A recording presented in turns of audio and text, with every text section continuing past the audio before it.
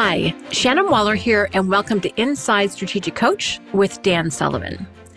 Dan, in a workshop yesterday, a really interesting conversation emerged out of talking about 10x jumps over the past year. And one of our very dear clients mentioned something about 10x learning, and it was from something that did not go as planned. And then what happened out of that was a whole conversation about failure. And I thought, oh, I can't wait to talk to Dan about this because Dan, you've talked about, we're either winning or learning, but I think people can take their failures very personally, feel the setback, be stressed about it, feel like they're not good enough. People can go into kind of like a little hole or whirlpool about it emotionally. But I know that you have a very, very different take on it. So let's talk about entrepreneurial failure, and I'm putting that in quotes, because I think experimenting and testing is just how we do things. So the question is, what is your take on failures in entrepreneurial life? Yeah, it's really interesting. There was a survey done by someone, you'll probably remember his name, but he was sort of a researcher, and he lived in New York City, and he was a freelance, but he got big projects with big magazines along the lines of Forbes. I forget what his name was. Louis Schiff, Business Brilliant? Louis Schiff, yeah. I was thinking about him too. Yeah, and he was talking about interviewing people who were like professionals, lawyers, accountants, entrepreneurial, but within a profession and very, very structured by compliance rules. And then he talked about corporate executives. And then he talked about founders of entrepreneurial organizations. And he showed how differently people thought about 6 or 7 topics that were common. I don't recall all the different categories that he explored here, where he had asked each of the 3 groups about a particular topic and how they talked about it. The one thing was failure, okay? And the professionals and the CEOs were much closer to each other in how they handled these things.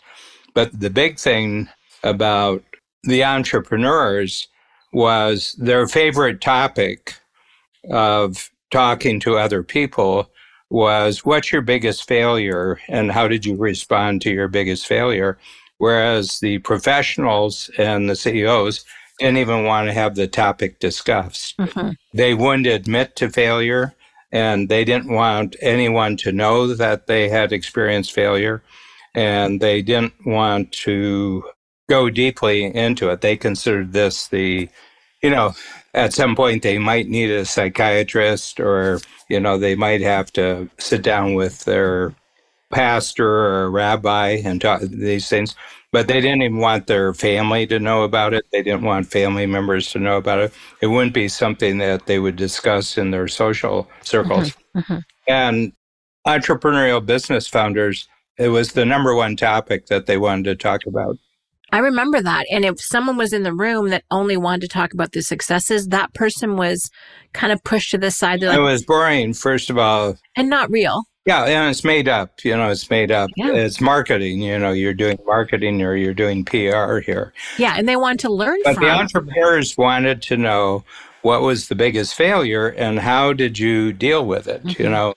What did you learn from it? And how are you better today because you went through the failure back then? So what it tells me is that the experience of failure has a completely different reality in the lives of entrepreneurial business owners than it does anyone else on the planet.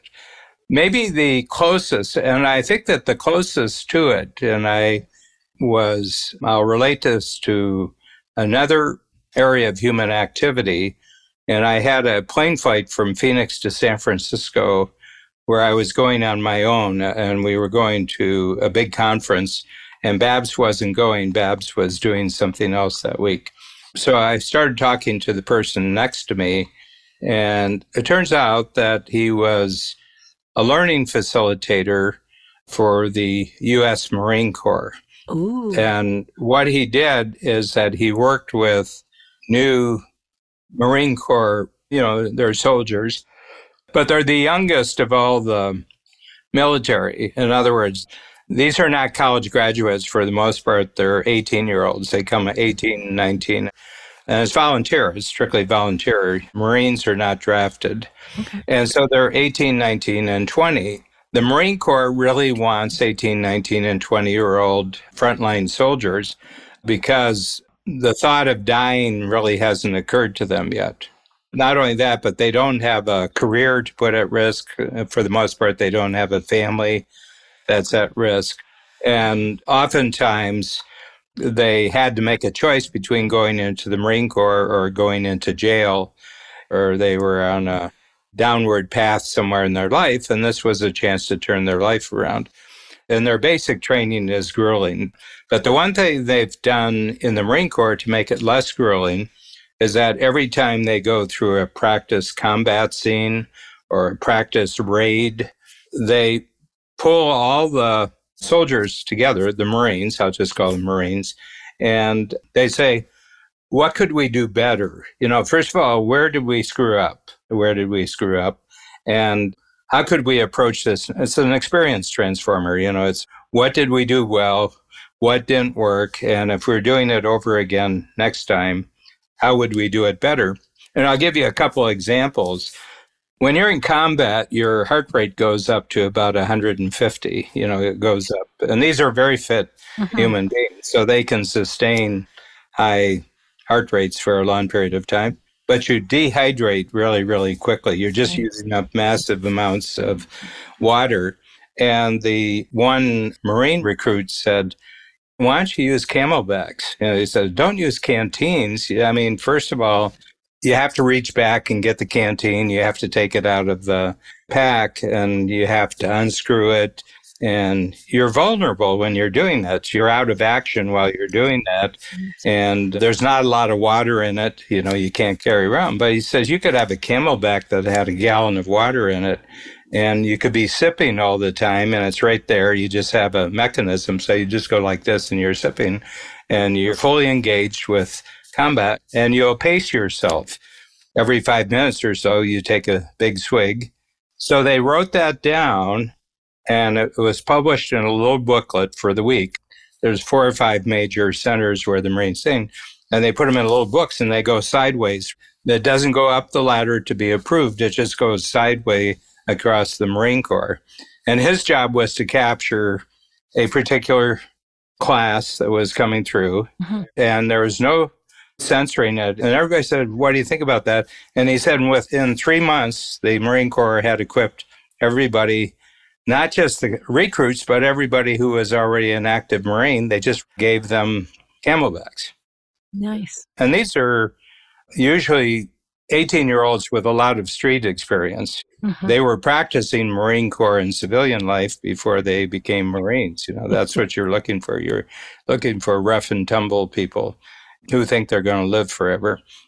The other one was, and they had switched over because the history of the Marine Corps was that they get shipped to a beach and then you move in line, and it's through jungles and everything. Well, that is long gone. They don't fight those wars. They fight urban wars now where they're going into villages or going into cities or urban. And urban warfare is much more dangerous than jungle. So they were talking about that when you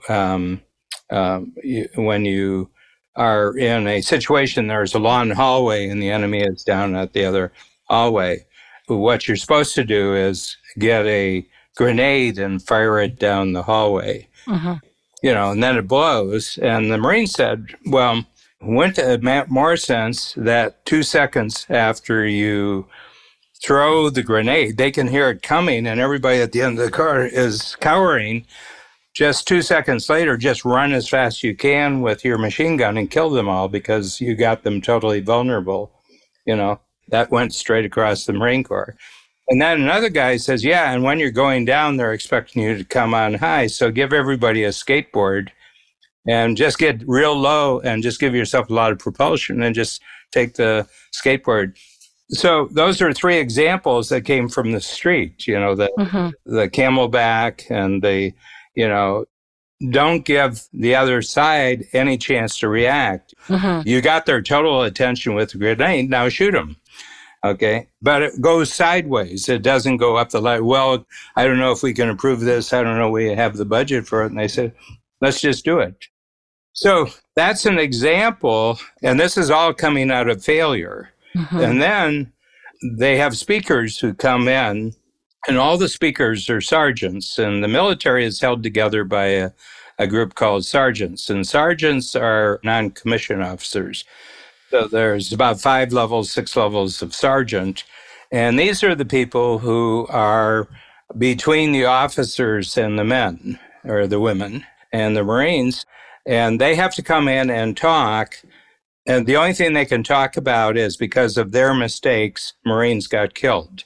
So they're all stories, and it's all based on real experience. Failure stories. It's all failures. Wow. And what it does, I asked him about it. He says, well, first of all, it makes the recruits understand what it's like to be a sergeant when you have recruits that don't follow the rules.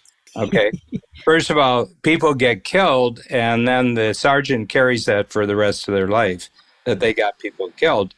And part of the sergeants getting over is to turn their negative memories into lessons that are going to save other people's lives. Mm-hmm, mm-hmm. So if you take professionals on this side and CEOs on this side, and then you have entrepreneurs, and you have combat military on the other side, I think there's much more of a similarity.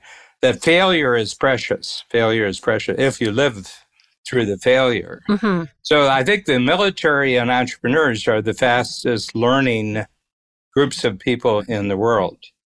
There's just as much failure as there is success, on a constant basis. Mm-hmm. You have to get a handle on the value of every failure and extract the maximum future value out of anything that went negative in the past. And you've got to have a sense of appreciation for the failures. Mm. And that's not a normal thought for most people, to appreciate the failures. That's unusual, Dan. Most people are like, so there's a transformation that needs to happen from, because anytime you think something's going to work and then you do it and you give it your all or what have you, and then it doesn't work, there's an emotional response we have to that. So It sounds like we need to transform that into learning that will set us up for a more successful future. Yeah. What comes to mind as you were talking is there's 2 tools in particular, Experience Transformer. And when we use the impact filter to share our experience, and you've coached this a lot, which I really love. And it's one of my favorite uses of the impact filter. So you say, here's the situation. What's the purpose, importance, and ideal outcome of going into insurgent territory, what have you? Here's the best example of when it went really well. Here's the worst story of when it didn't. Mm-hmm. And then here's the success criteria to avoid the worst and ensure the best.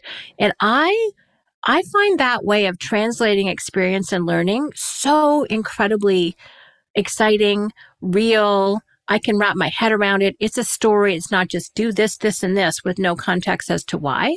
So the impact filter is such a useful way of communicating real, genuine experiences, and just use the word context, and the context around why you want to do this and not that. Yeah. Yeah. Well, the thing is that they're connected to each other. Mm-hmm. Failure, learning, and improvement are all part of the same system. Mm-hmm. You don't have failure, you don't have any raw material for improvement, or you don't have any raw material for learning. And if you have no learning, you have no improvement. So you can't say this is the bad part of the process. Failure is as important as learning. Learning is as important as improvement. And improvement is what sets you up for your next failure. Right. Right. Because it means that you're constantly moving into new territory where you don't have any experience. And that's another key aspect of this. If you're not failing, you're not going into new territory. You're not experimenting. You're not testing. You're not trying stuff out.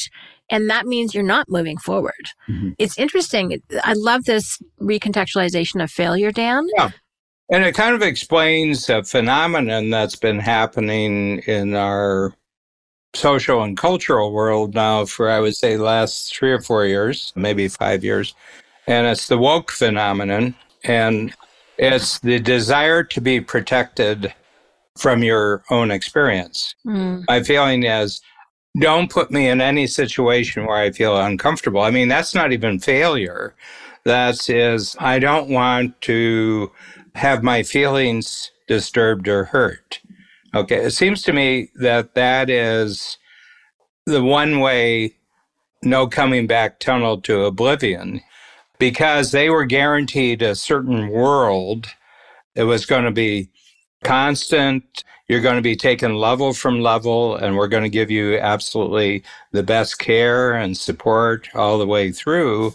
And then, it's a wonderful world, and it goes forward, and there's just going to be peace and prosperity for the world. And then something happens that contradicts everything that you've been promised. And your entire confidence and capability as a human being was not based on your own experience. It was based on someone else's promise. And the promise wasn't true. Was untrue. Mm-hmm. Untrue. And your entire system falls apart. Yeah. I mean, the word that's used a lot is fragility. We've been raising very fragile people simply because we won't allow them to deal straight on with their feelings of failure. And with their own experience. And that's why I think, partly why I think this conversation is so critical, is that failure is necessary. Failure's good. Failure's good. Failure's good. Have some every day. See, I knew you'd have a totally different spin, Dan. I love it. Yeah, and look at it as raw material, as you talked about. I love this approach because it just takes the sting out. It just means, oh, good, I'm moving ahead, I'm growing. Well, the other thing, it eliminates two phenomenal negatives in most people's life, and one of them is guilt and the other one is blame. Yes, I was just thinking blame, but I hadn't thought about guilt. Yes. Well, and guilt is blaming yourself. Guilt is blaming yourself. And most people have a hard time doing that, so they blame somebody else for their guilt.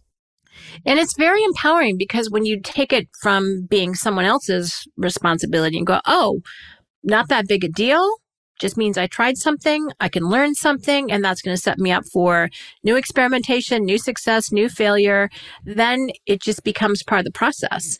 And again, you've said this a lot, and we've even talked about this on previous podcasts. You're either on the winning team or you're on the learning team. If you're on neither team, you're on the losing team. Exactly. The only time you're on the losing team if you're not winning or you're not learning. So if you have this skill and this resilience and this internal fortitude to just go, oh, what can I learn from that?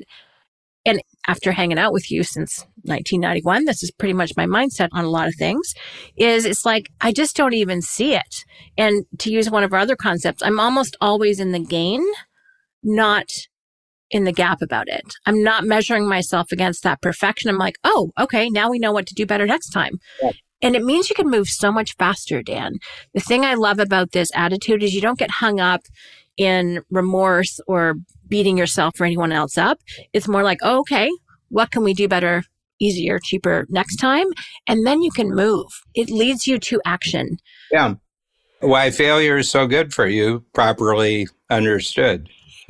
Properly understood and transformed, failure is protein. Properly understood and transformed, failure is protein. I love that, Dan. Makes me think of the expression, like, eat failure for breakfast. It's like one of those things where you can embrace it, look at it, and not get hung up on it. One thing I'm super, super clear on, Dan, there is no perfectionism in entrepreneurship. By its nature, we're doing new things. They're untested. Who's going to define perfect when it's never happened before? Well, there's no perfection, period. True. I mean, I would believe in perfection if I ever saw any evidence of it. I've seen people who are far better than anybody else, but is that perfection? Because they have critics. They have critics. They have people who say, yeah, but they can't do this and that. So, first of all, there's absolutely no agreement on what perfection is, and there's no evidence ever happening, Okay, Dan, this is funny. I wrote a paper, I think I was 18 or 19. It was a university correspondence course, and I wrote a paper about why perfectionism, even if it did exist, would last for literally a split second, because then something would change. Now, I didn't have your articulation of it, but it's like, it's just not anything to aspire to look forward to think is real, because it's not. We make it up. We also make up failure, I would probably agree. It's just, did things go the way that we wanted them to or not? And if it didn't, what can we learn from it? And even if it did go the way that we want, this is what I love about the Experience Transformer. How can we make it even better next time? We used to call it the Negativity Transformer until we realized that actually looking at what worked, what didn't in any situation could make the next one better. But that's that learning mindset, right? Properly transformed. When you can transform your experience into something to make it better next time, where's the failure in that? Yeah. So it's a really interesting thing. And you just have to accept that there's this, it's apply, lather, rinse. I mean, there are stages you have to go through. And if you leave out one of the stages, you don't get the other kind of stage. But I think we're coming to a head. There's a showdown between the perfectionist world and the learning world. And the perfectionist world, by definition, will lose the showdown. I like that. The only thing is that the one that can transform losing will win. Nice. The one side can't even transform winning. So they're constantly losing. And you can just see it. But the other thing is that this attitude makes you comfortable in your own skin. Right. Is your future going to be filled with failure? I said, absolutely. Just as much future as the past. I'm going to have constant failure in my future. And it's always been that way. Why would it be any different in my future? And are you cool with that? And I said, yeah, I'm cool with that. What will you do with it? I'll just probably have bigger breakthroughs out of my failures than I have breakthroughs out of my success. I love it. You have more emotion to transform. Oh, nice. Yeah. So the stronger emotion, the bigger the transformation. Well, it's a big whack of energy when you fail. I mean, whoa. You're fully attentive. You're appreciating the whole. It's a big wake-up call. The last point I want to make about this, Dan, is there's real value in sharing, as the Marine Corps does, sharing the lessons and being transparent about it and letting people know what the process was. When entrepreneurs share, here's what I did that really worked, here's what I did that really didn't, there's this credibility that happens. If someone presents themselves like the professionals you talked about as only winning, no one trusts that. That's not credible. And when you can actually share, here's where I messed up, here's where it totally went awry, that's what I thought would happen, here's what really happened, then the credibility and the trust that comes from that is huge. And we can do that with ourselves, our families, our teams, our clientele, our bigger audience. And that's really powerful to say, here's what happened and here's what we learned. I think the again, credibility and relationship that happens out of that is pretty profound. So Dan, anything else to say to wrap up? If someone is experiencing a failure, what can they do to quickly shift their mindset and get the learning? My approach is, where have you had a failure in the past that you got a tremendous breakthrough out of it because you were willing to get learning out of it, and as a result of the learning. So if you've never done that, then that'll make you super fearful. It's like every failure not transformed makes your future smaller. Ooh, every failure not transformed makes your future smaller. Yeah. So you can not transform your failures, but I just want you to know that your future just got smaller. It became more restricted. You've just made yourself less capable for the future by not transforming this failure. You can do it, no problem with it. You have a choice of dealing with the failure or not failure with it, but just you're penalizing yourself for your future. Okay. The failure didn't penalize your past. Your refusal to transform the failure penalizes your future. So how's that? Brilliant. I think we should end on that. It's like a Euclidean proposition. Mic drop is what I was thinking. Dan, thank you for contextualizing failure in a new way, which leads to us embracing it and welcoming it and using it to expand our future. Thank you. Thank you, Shannon.